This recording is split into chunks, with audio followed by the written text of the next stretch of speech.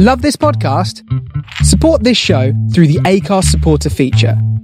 It's up to you how much you give, and there's no regular commitment. Just hit the link in the show description to support now.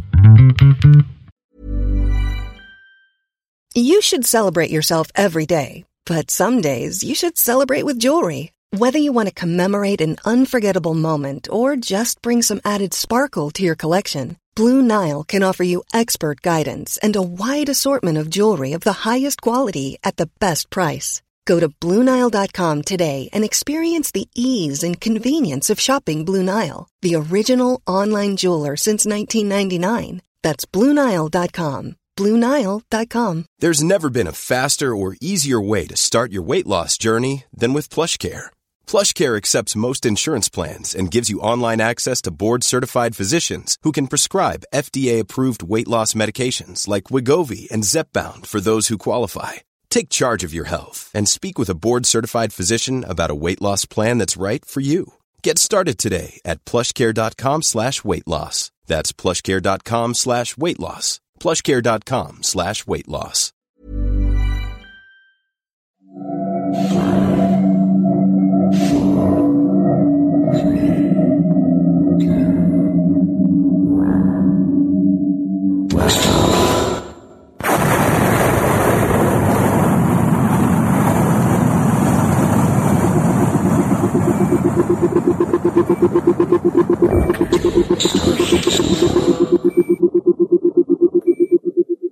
This is the Starship Sofa. Everybody, welcome, hello, and welcome to Starship Sofa Show 213. I am your host, Tony C. Smith.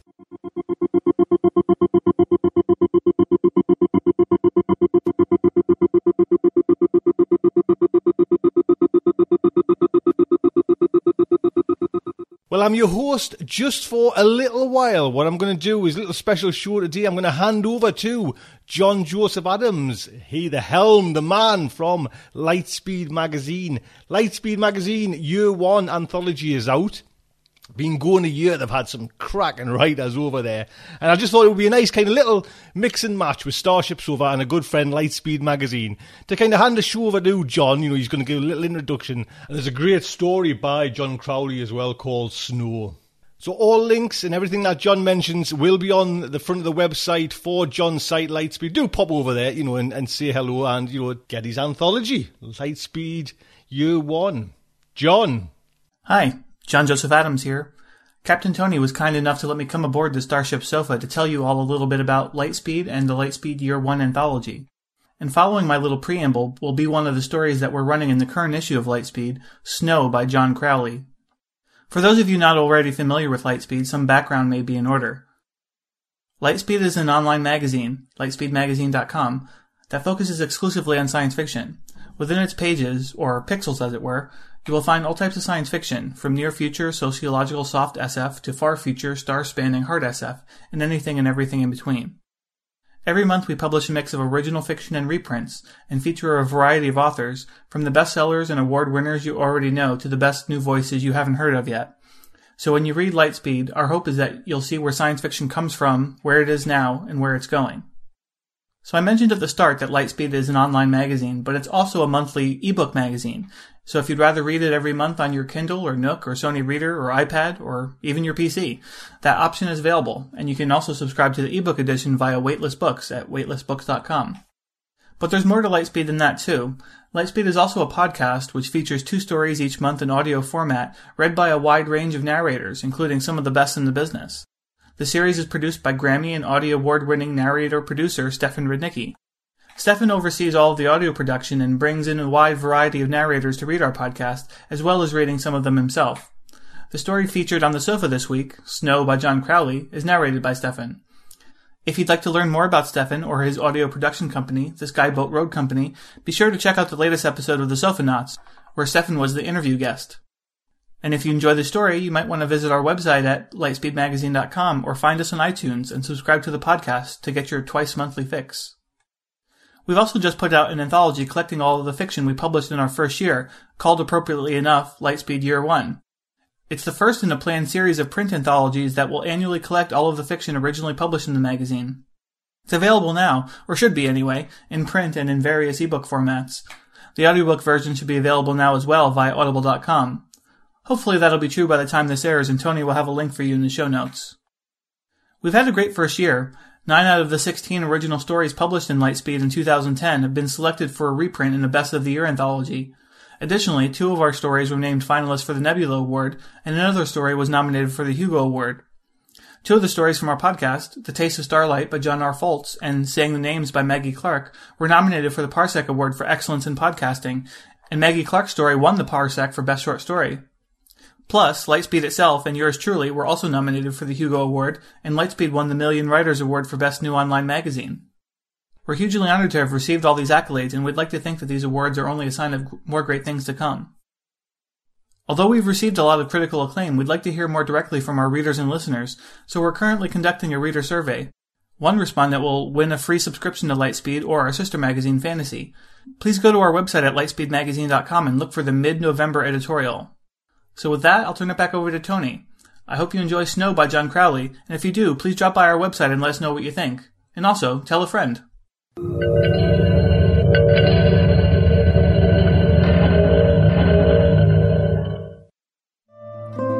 Snow by John Crowley.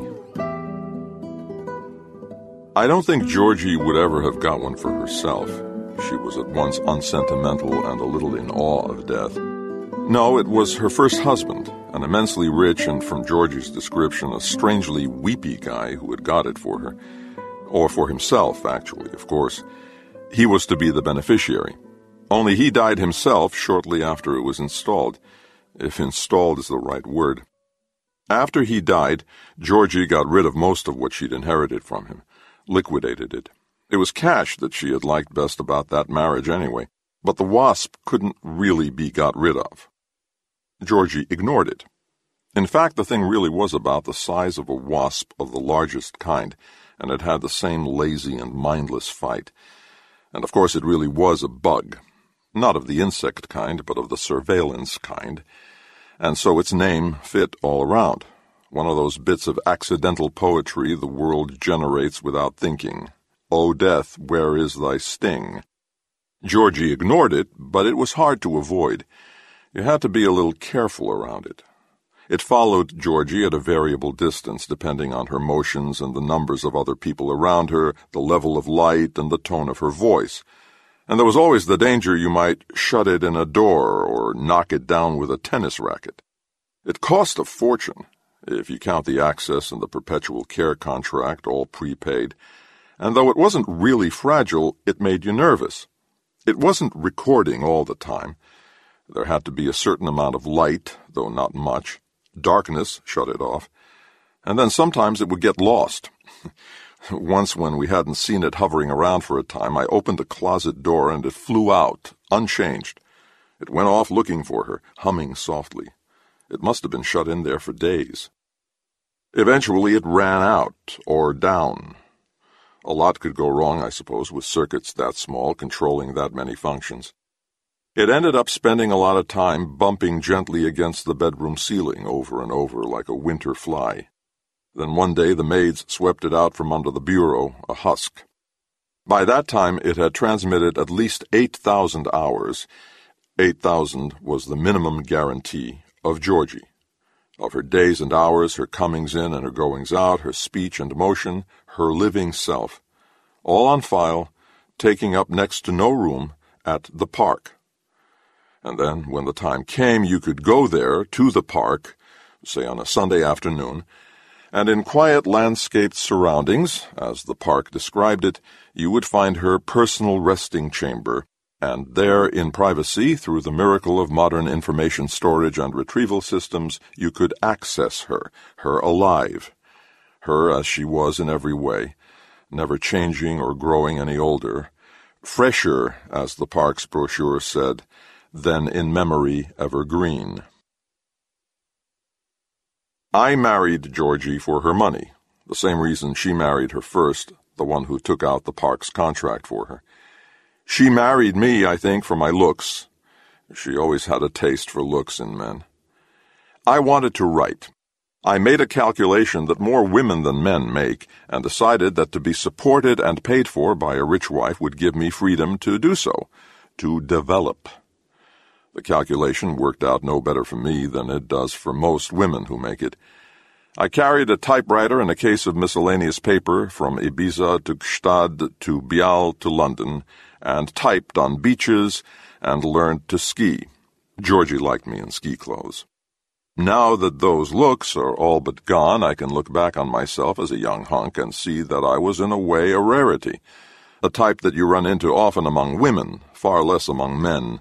The beauty unaware of his beauty, aware that he affects women profoundly and more or less instantly, but doesn't know why. Thinks he is being listened to and understood, that his soul is being seen, when all that's being seen is long-lashed eyes and a strong, square, tanned wrist turning in a lovely gesture, stubbing out a cigarette. Confusing. By the time I figured out why I had for so long been indulged and cared for and listened to, why I was interesting, I wasn't as interesting as I had been. At about the same time, I realized I wasn't a writer at all. Georgie's investment stopped looking as good to her, and my calculation had ceased to add up. Only by that time I had come pretty unexpectedly to love Georgie a lot, and she just as unexpectedly had come to love and need me too, as much as she needed anybody. We never really parted, even though when she died I hadn't seen her for years. Phone calls at dawn or 4 a.m. because she never, for all her travel, really grasped that the world turns and cocktail hour travels around with it. She was a crazy, wasteful, happy woman, without a trace of malice or permanence or ambition in her, easily pleased and easily bored, and strangely serene despite the hectic pace she kept up. She cherished things and lost them and forgot them. Things, days, people. She had fun, though, and I had fun with her. That was her talent and her destiny, not always an easy one. Once hung over in a New York hotel watching a sudden snowfall out the immense window, she said to me, "Charlie, I'm going to die of fun." And she did. Snowfoiling in Austria, she was among the first to get one of those snow leopards, silent beasts as fast as speedboats. Alfredo called me in California to tell me, but with the distance and his accent and his eagerness to tell me he wasn't to blame, I never grasped the details. I was still her husband, her closest relative, heir to the little she still had, and beneficiary, too, of the park's access concept. Fortunately, the park's services included collecting her from the morgue in Gstaad and installing her in her chamber at the park's California unit. Beyond signing papers and taking delivery when Georgie arrived by freight airship at Van Nuys, there was nothing for me to do. The park's representative was solicitous and made sure I understood how to go about accessing Georgie, but I wasn't listening. I am only a child of my time, I suppose. Everything about death, the fact of it, the fate of the remains, and the situation of the living faced with it seems grotesque to me, embarrassing, useless. And everything done about it only makes it more grotesque, more useless. Someone I loved is dead. Let me therefore dress in clown's clothes, talk backwards, and buy expensive machinery to make up for it. I went back to L.A. A year or more later, the contents of some safe deposit boxes of Georgie's arrived from the lawyers. Some bonds and such stuff in a small steel case, velvet-lined, that contained a key deeply notched on both sides and headed with smooth plastic like the key to an expensive car. Why did I go to the park that first time? Mostly because I had forgotten about it. Getting that key in the mail was like coming across a pile of old snapshots you hadn't cared to look at when they were new, but which, after they have aged, come to contain the past as they did not contain the present. I was curious. I understood very well that the park and its access concept were very probably only another cruel joke on the rich, preserving the illusion that they can buy what can't be bought, like the cryonics fad of 30 years ago. Once in Ibiza, Georgie and I met a German couple who also had a contract with the park. Their wasp hovered over them like a paraclete and made them self-conscious in the extreme. They seemed to be constantly rehearsing the eternal show being stored up for their descendants. Their deaths had taken over their lives as though they were pharaohs. Did they, Georgie wondered, exclude the wasp from their bedroom? Or did its presence there stir them to greater efforts, proofs of undying love and admirable vigor for the unborn to see? No, death wasn't to be cheated that way any more than by pyramids, by masses set in perpetuity. It wasn't Georgie saved from death that I would find, but there were 8,000 hours of her life with me, genuine hours, stored there more carefully than they could be in my porous memory. Georgie hadn't excluded the wasp from her bedroom, our bedroom, and she who had never performed for anybody could not have conceived of performing for it. And there would be me, too, undoubtedly, caught unintentionally by the wasp's attention. Out of those thousands of hours there would be hundreds of myself, and myself had just then begun to be problematic to me. Something that had to be figured out. Something about which evidence had to be gathered and weighed. I was 38 years old. That summer, then, I borrowed a highway access permit, the old happy cards of those days, from a county lawyer I knew, and drove the coast highway up to where the park was, at the end of a pretty beach road, all alone above the sea. It looked from the outside like the best, most peaceful kind of Italian country cemetery. A low stucco wall topped with urns, amid cypresses, an arched gate in the center. A small brass plaque on the gate, "Please use your key." The gate opened, not to a square of shaded tombstones, but onto a ramped corridor going down. The cemetery wall was an illusion. The works were underground. Silence, or nameless Muzak-like silence. Solitude, whether the necessary technicians were discreetly hidden, or none were needed. Certainly the access concept turned out to be simplicity itself, in operation anyway. Even I, who am an idiot about information technology, could tell that. The wasp was genuine state-of-the-art stuff, but what we mourners got was as ordinary as home movies, as old letters tied up in ribbon. A display screen near the entrance told me down which corridor to find Georgie, and my key let me into a small screening room where there was a moderate-sized TV monitor, 2 comfortable chairs, and dark walls of chocolate-brown carpeting. The sweet, sad Muzak. Georgie herself was evidently somewhere in the vicinity, in the wall or under the floor. They weren't specific about the charnel house aspect of the place. In the control panel before the TV were a keyhole for my key and 2 bars, access and reset. I sat, feeling foolish and a little afraid, too, made more uncomfortable by being so deliberately soothed by neutral furnishings and sober tools. I imagined around me, down other corridors, in other chambers, others communed with their dead as I was about to do, that the dead were murmuring to them beneath the stream of Muzak, that they wept to see and hear as I might, but I could hear nothing. I turned my key in its slot and the screen lit up. The dim lights dimmed further, and the Muzak ceased. I pushed access, obviously the next step. No doubt all these procedures had been explained to me long ago at the dock when Georgie in her aluminum box was being offloaded and I hadn't listened. And on the screen, she turned to look at me, only not at me, though I started and drew breath, at the wasp that watched her. She was in mid-sentence, mid-gesture. Where? When? Or put it on the same card with the others, she said, turning away. Someone said something. Georgie answered and stood up, the wasp panning and moving erratically with her, like an amateur with a home video camera. A white room, sunlight, wicker. Ibiza. Georgie wore a cotton blouse, open.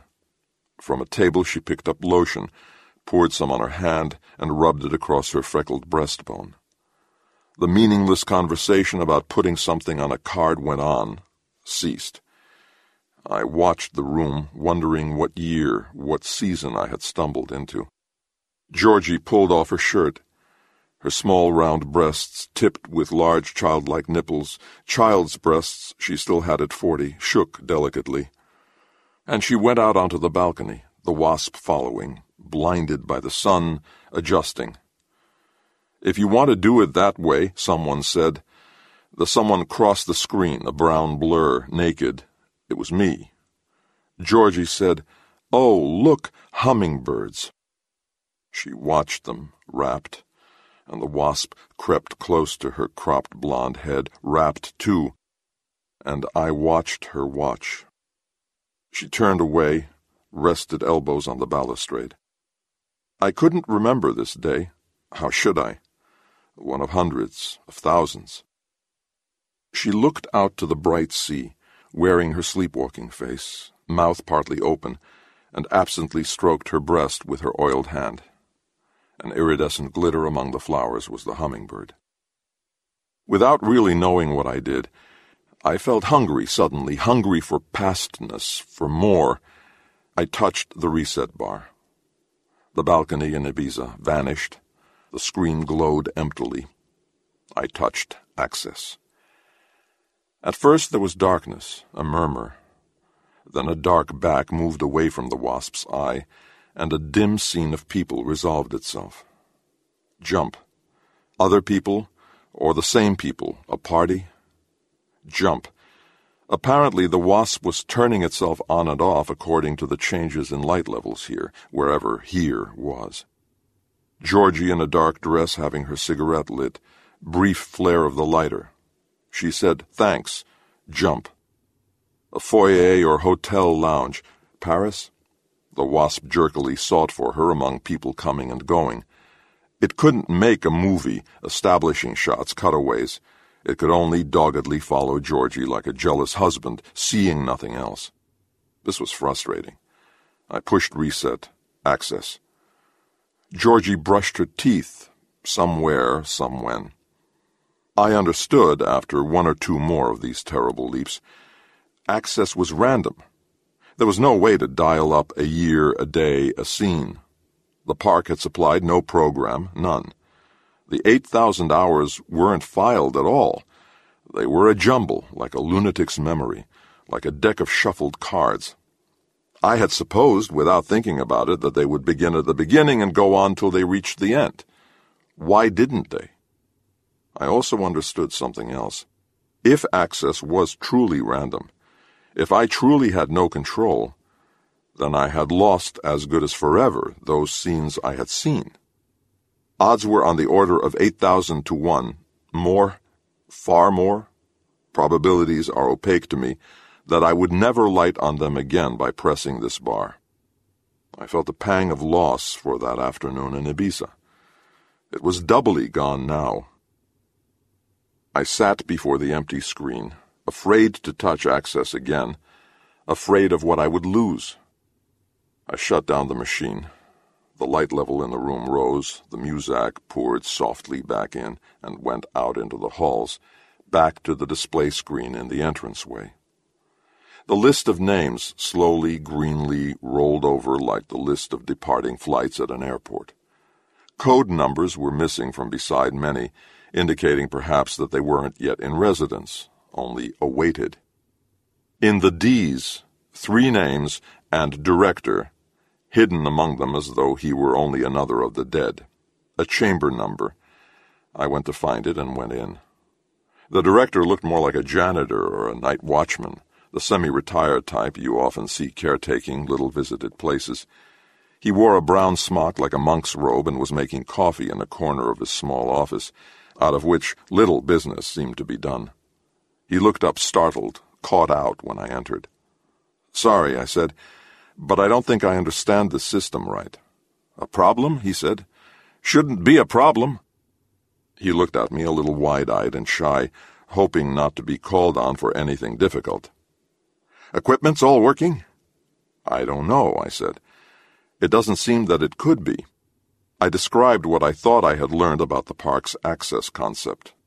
"That can't be right, can it?" I said. "That access is totally random?"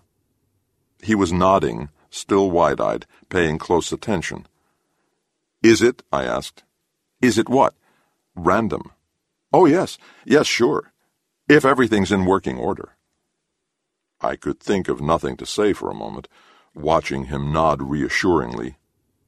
Then why? I asked. I mean, why is there no way at all to organize, to have some kind of organized access to the material? I had begun to feel that sense of grotesque foolishness in the presence of death, as though I were haggling over Georgie's effects. That seems stupid, if you'll pardon me. Oh no, he said. You've read your literature? You've read all your literature? Well, to tell the truth, it's all just as described, the director said. I can promise you that. If there's any problem at all, do you mind, I said, if I sit down? I smiled. Here's a cool fact. A crocodile can't stick out its tongue. Another cool fact, you can get short-term health insurance for a month or just under a year in some states. United Healthcare short-term insurance plans are designed for people who are between jobs, coming off their parents' plan, or turning a side hustle into a full-time gig. Underwritten by Golden Rule Insurance Company, they offer flexible, budget-friendly coverage with access to a nationwide network of doctors and hospitals. Get more cool facts about United Healthcare short-term plans at uh1.com. Ever catch yourself eating the same flavorless dinner 3 days in a row? Dreaming of something better? Well, HelloFresh is your guilt-free dream come true, baby. It's me, Keke Palmer. Let's wake up those taste buds with hot, juicy pecan-crusted chicken or garlic butter shrimp scampi. HelloFresh. Stop dreaming of all the delicious possibilities and dig in at HelloFresh.com. Let's get this dinner party started.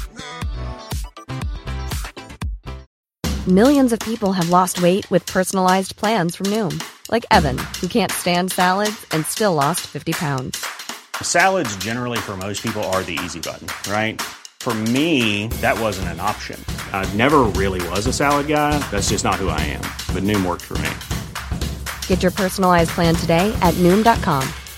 Real Noom user compensated to provide their story. In 4 weeks, the typical Noom user can expect to lose 1 to 2 pounds per week. Individual results may vary.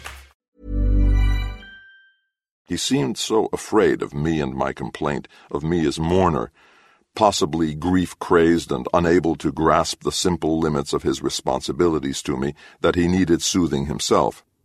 I'm sure everything's fine, I said. I just don't think I understand. I'm kind of dumb about these things. Sure. He regretfully put away his coffee makings and sat behind his desk, lacing his fingers together like a consultant. People get a lot of satisfaction out of the access here, he said. A lot of comfort, if they take it in the right spirit. He tried a smile. I wondered what qualifications he had had to show to get this job. The random part, now it's all in the literature. There's the legal aspect. You're not a lawyer, are you? No, sure, no offense. You see, the material here isn't for anything except for communing. But suppose the stuff were programmed, searchable. Suppose there was a problem about taxes or inheritance or so on. There could be subpoenas, lawyers all over the place, destroying the memorial concept completely. I really hadn't thought of that. Built-in randomness saved past lives from being searched in any systematic way, and no doubt saved the park from being in the records business and at the wrong end of a lot of suits. You'd have to watch the whole 8,000 hours, I said. And even if you found what you were looking for, there'd be no way to replay it. It would have gone by. It would slide into the random past even as you watched it, like that afternoon in Ibiza, that party in Paris. Lost. He smiled and nodded. I smiled and nodded. I'll tell you something, he said. They didn't predict that, the randomness. It was a side effect, an effect of the storage process. Just luck. His grin turned down, his brows knitted seriously. See, we're storing here at the molecular level. We have to go that small for space problems. I mean, your 8,000-hour guarantee. If we had gone tape or conventional, how much room would it take up if the access concept caught on? A lot of room. So we went vapor trap and endless tracking. Size of my thumbnail. It's all in the literature. He looked at me strangely. I had a sudden intense sensation that I was being fooled, tricked. that the man before me in his smock was no expert, no technician. He was a charlatan, or maybe a madman impersonating a director and not belonging here at all. It raised the hair on my neck and passed. So, the randomness, he was saying. It was an effect of going molecular. Brownian movement. All you do is lift the endless tracking for a microsecond and you get a rearrangement at the molecular level. We don't randomize. The molecules do it for us. I remembered Brownian movement just barely from physics class. The random movement of molecules, the teacher said. It has a mathematical description. It's like the movement of dust motes you see swimming in a shaft of sunlight, like the swirl of snowflakes in a glass paperweight that shows a cottage being snowed on. I see, I said. I guess I see. Is there, he said, any other problem? He said it as though there might be some other problem and that he knew what it might be and that he hoped I didn't have it. You understand the system? Key lock, 2 bars, access, reset. I understand, I said. I understand now. Communing, he said, standing, relieved, sure I would be gone soon. I understand. It takes a while to relax into the communing concept. Yes, I said, it does. I wouldn't learn what I had come to learn, whatever that was. The WASP had not been good at storage after all. No better than my young soul had been. Days and weeks had been missed by its tiny eye. It hadn't seen well, and in what it had seen it had been no more able to distinguish the just as well forgotten from the unforgettable than my own eye had been. No better and no worse. The same. And yet, she stood up in Ibiza and dressed her breasts with lotion and spoke to me, "Oh, look, hummingbirds." I had forgotten, and the WASP had not. And I owned once again what I hadn't known I had lost, hadn't known was precious to me. The sun was setting when I left the park, the satin sea foaming softly, randomly around the rocks. I had spent my life waiting for something, not knowing what, not even knowing I waited. Killing time. I was still waiting. But what I had been waiting for had already occurred and was past. It was 2 years nearly since Georgie had died. 2 years until for the first and last time I wept for her and for myself. Of course, I went back. After a lot of work and correctly placed dollars, I netted a happy card of my own. I had time to spare, like a lot of people then, and often on empty afternoons, never on Sunday, I would get out onto the unpatched and weed-grown freeway and glide up the coast. The park was always open. I relaxed into the communing concept.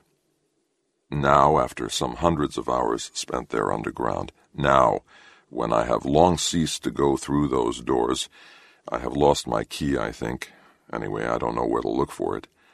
I know that the solitude I felt myself to be in was real. The watchers around me, the listeners I sensed in other chambers were mostly my imagination. There was rarely anyone there. These tombs were as neglected as any tombs anywhere usually are. Either the living did not care to attend much on the dead, when have they ever, or the hopeful buyers of the contracts had come to discover the flaw in the access concept, as I discovered it in the end. Access. And she takes dresses one by one from her closet and holds them against her body and studies the effect in a tall mirror and puts them back again. She had a funny face, which she never made except when looking at herself in the mirror, a face made for no one but herself that was actually quite unlike her. The mirror, Georgie. Reset. Access. By a bizarre coincidence, here she is looking in another mirror. I think the WASP could be confused by mirrors. She turns away. The WASP adjusts. There is someone asleep, tangled in bedclothes on a big hotel bed, mourning a room service cart. Oh, the Algonquin. Myself. Winter. Snow is falling outside the tall window. She searches her handbag, takes out a small vial, swallows a pill with coffee, holding the cup by its body and not its handle. I stir, show a tousled head of hair. Conversation, unintelligible. Gray room, whitish snow light, color degraded. Would I now, I thought, watching us, reach out for her? Would I, in the next hour, take her, or she me, push aside the bedclothes, open her pale pajamas? She goes into the john, shuts the door. The wasp watches stupidly, excluded, transmitting the door. Reset, finally. But what, I would wonder, if I had been patient? What if I had watched and waited? Time, it turns out, takes an unconscionable time. The waste, the footless waste, it's no spectator sport. Whatever fun there is in sitting idly, looking at nothing, and tasting your own being for a whole afternoon, there is no fun in replaying it. The waiting is excruciating. How often in 5 years, in 8,000 hours of daylight or lamplight, might we have coupled? How much time expended in lovemaking? 100 hours, 200?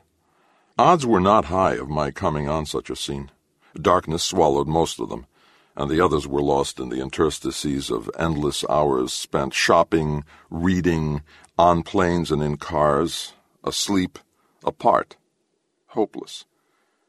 Access. She has turned on a bedside lamp, alone. She hunts amid the Kleenex and magazines on the bedside table, finds a watch, looks at it dully, turns it right side up, looks again and puts it down. Cold. She burrows in the blankets, yawning, staring, then puts out a hand for the phone, but only rests her hand on it, thinking. Thinking at 4 a.m. She withdraws her hand, shivers a child's deep, sleepy shiver, and shuts off the light. A bad dream. In an instant it's morning, dawn. The wasp slept too. She sleeps soundly, unmoving, only the top of her blonde head showing out of the quilt, and will no doubt sleep so for hours, watched over more attentively, more fixedly, than any peeping Tom could ever have watched over her. Reset. Access.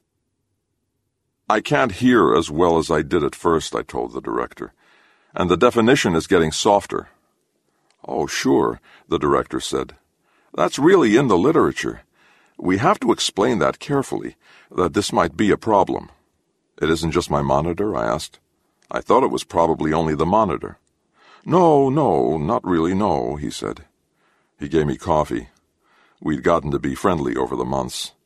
I think, as well as being afraid of me, he was glad I came around now and then. At least one of the living came here. One at least was using the services. There's a slight degeneration that does occur. Everything seems to be getting gray. His face had shifted into intense concern. No belittling this problem. See, at the molecular level where we're at, there is degeneration. It's just in the physics. It randomizes a little over time, so you don't lose a minute of what you've got, but you lose a little definition, a little color. But it levels off. It does.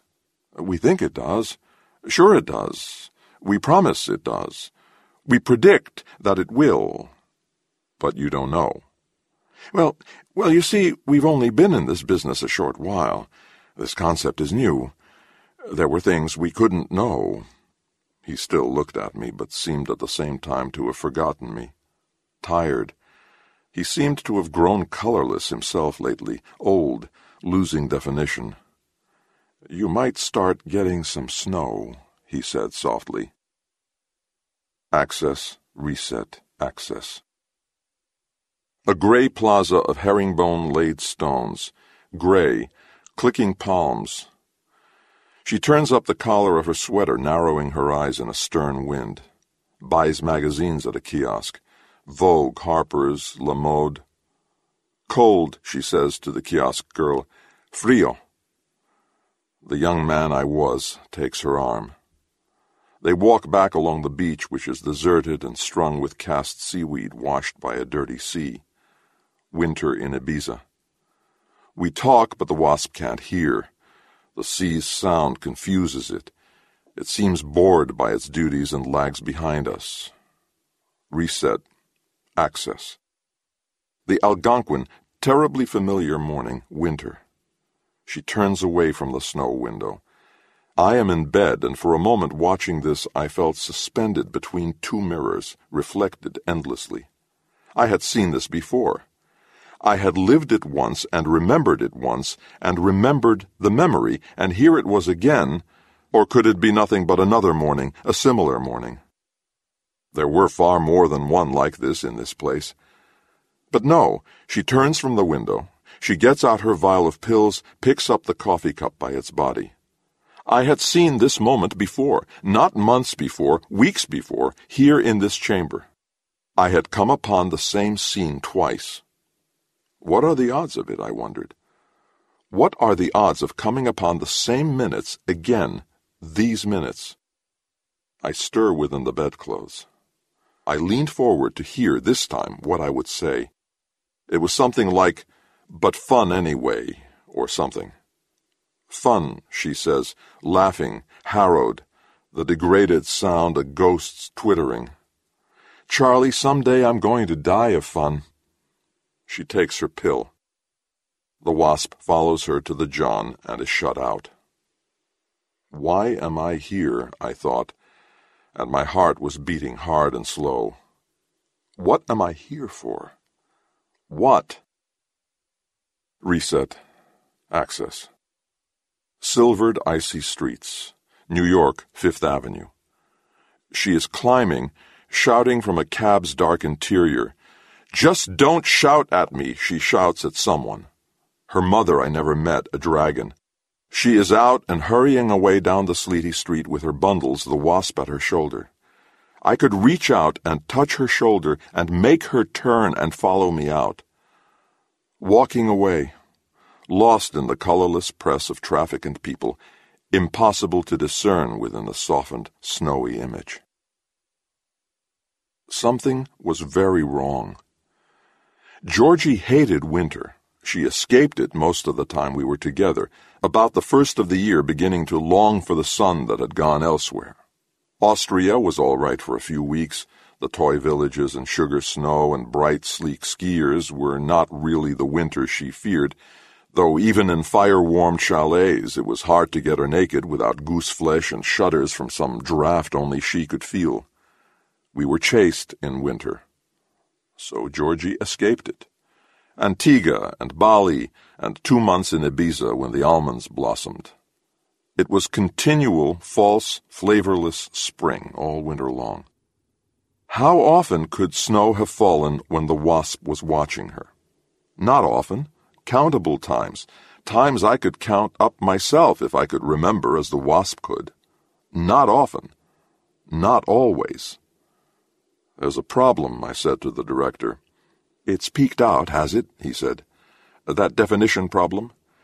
"Actually," I said, "it's gotten worse."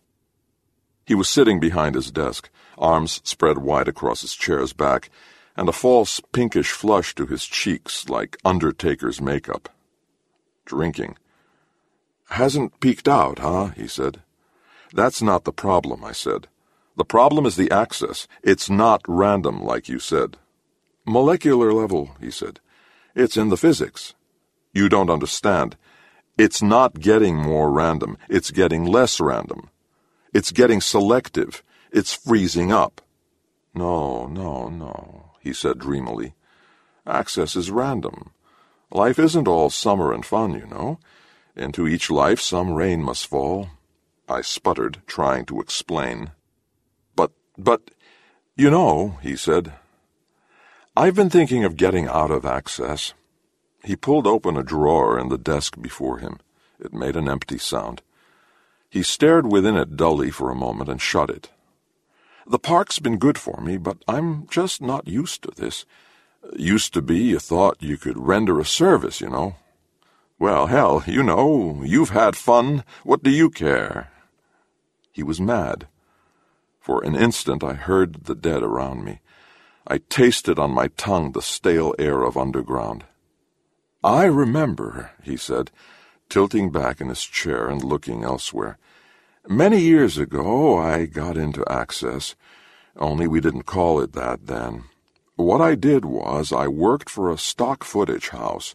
It was going out of business like they all did, like this place here is going to do. Shouldn't say that, but you didn't hear it.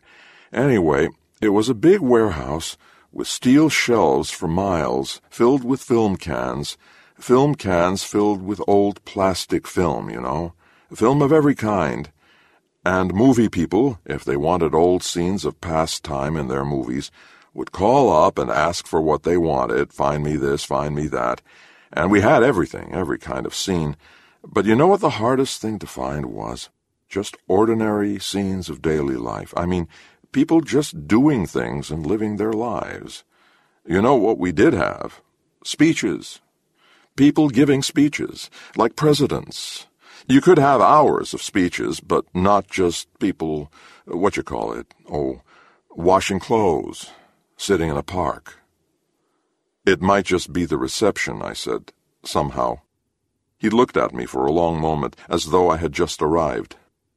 Anyway, he said at last, turning away again, I was there a while learning the ropes, and producers called and said, get me this, get me that. And one producer was making a film, some film of the past, and he wanted old scenes, of people long ago, in the summer, having fun, eating ice cream, swimming in bathing suits, riding in convertibles, 50 years ago, 80 years ago. He opened his empty drawer again, found a toothpick, and began to use it. So I accessed the earliest stuff. Speeches, more speeches. But I found a scene here and there. People in the street, fur coats, window shopping, traffic. Old people. I mean, they were young then, but people of the past. They have these pinched kind of faces. You get to know them. Sad a little. On city streets, hurrying, holding their hats. Cities were sort of black then in film. Black cars in the streets, black derby hats, stone. Well, it wasn't what they wanted. I found summer for them, color summer, but new. They wanted old. I kept looking back. I did. The further back I went, the more I saw these pinched faces, black cars, black streets of stone, snow. There isn't any summer there. With slow gravity, he rose and found a brown bottle and 2 coffee cups. He poured sloppily. So it's not your reception, he said. Film takes longer, I guess, but it's the physics. All in the physics. A word to the wise is sufficient. The liquor was harsh, a cold distillate of past sunlight. I wanted to go, get out, not look back. I would not stay watching until there was only snow. So I'm getting out of Access, the director said. Let the dead bury the dead, right? Let the dead bury the dead. I didn't go back. I never went back, though the highways opened again and the park isn't far from the town I've settled in. Settled. The right word. It restores your balance in the end, even in a funny way your cheerfulness, when you come to know, without regrets, that the best thing that's going to happen in your life has already happened. And I still have some summer left to me. I think there are 2 different kinds of memory, and only one kind gets worse as I get older. The kind where, by an effort of will, you can reconstruct your first car or your serial number or the name and figure of your high school physics teacher. A Mr. Holm in a gray suit, a bearded guy, skinny, about 30. The other kind doesn't worsen. If anything, it grows more intense. The sleepwalking kind. The kind you stumble into as into rooms with secret doors, and suddenly find yourself sitting not on your front porch, but in a classroom. You can't at first think where or when, and a bearded, smiling man is turning in his hand a glass paperweight, inside which a little cottage stands in a swirl of snow. There is no access to Georgie. Except that now and then, unpredictably, when I'm sitting on the porch or pushing a grocery cart or standing at the sink, a memory of that kind will visit me, vivid and startling, like a hypnotist's snap of fingers. Or like that funny experience you sometimes have on the point of sleep, of hearing your name called softly and distinctly by someone who is not there.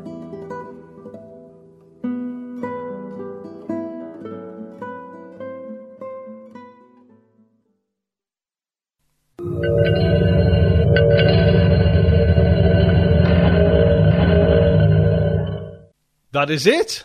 Nice little change to schedule. I hope that's okay with everyone there. Thank you very much for listening in. Like I say, do pop over to Mr. John Joseph Adams' site, Year One, Lightspeed magazine. Fantastic achievement. Some great writers he's had on. Stephen King, Ursula K. Le Guin, Robert Silverberg. You know what I mean? The guy knows how to pick the stories. So, until next week, just like to say, good night from me.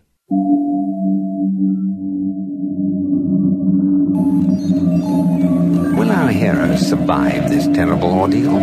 Can they win through with their integrity unscathed? Can they escape without completely compromising their honor and artistic judgment? Tune in next week for the next exciting installment of Starship Sofa. Evacuation procedure initiated. Shuttle set for launch. Airlock will be opened in 3, 2, 1.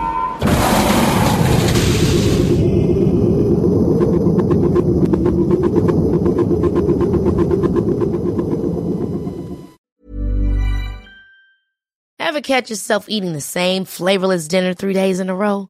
Dreaming of something better? Well, HelloFresh is your guilt-free dream come true, baby. It's me, Keke Palmer. Let's wake up those taste buds with hot, juicy pecan-crusted chicken or garlic butter shrimp scampi. Hello Fresh.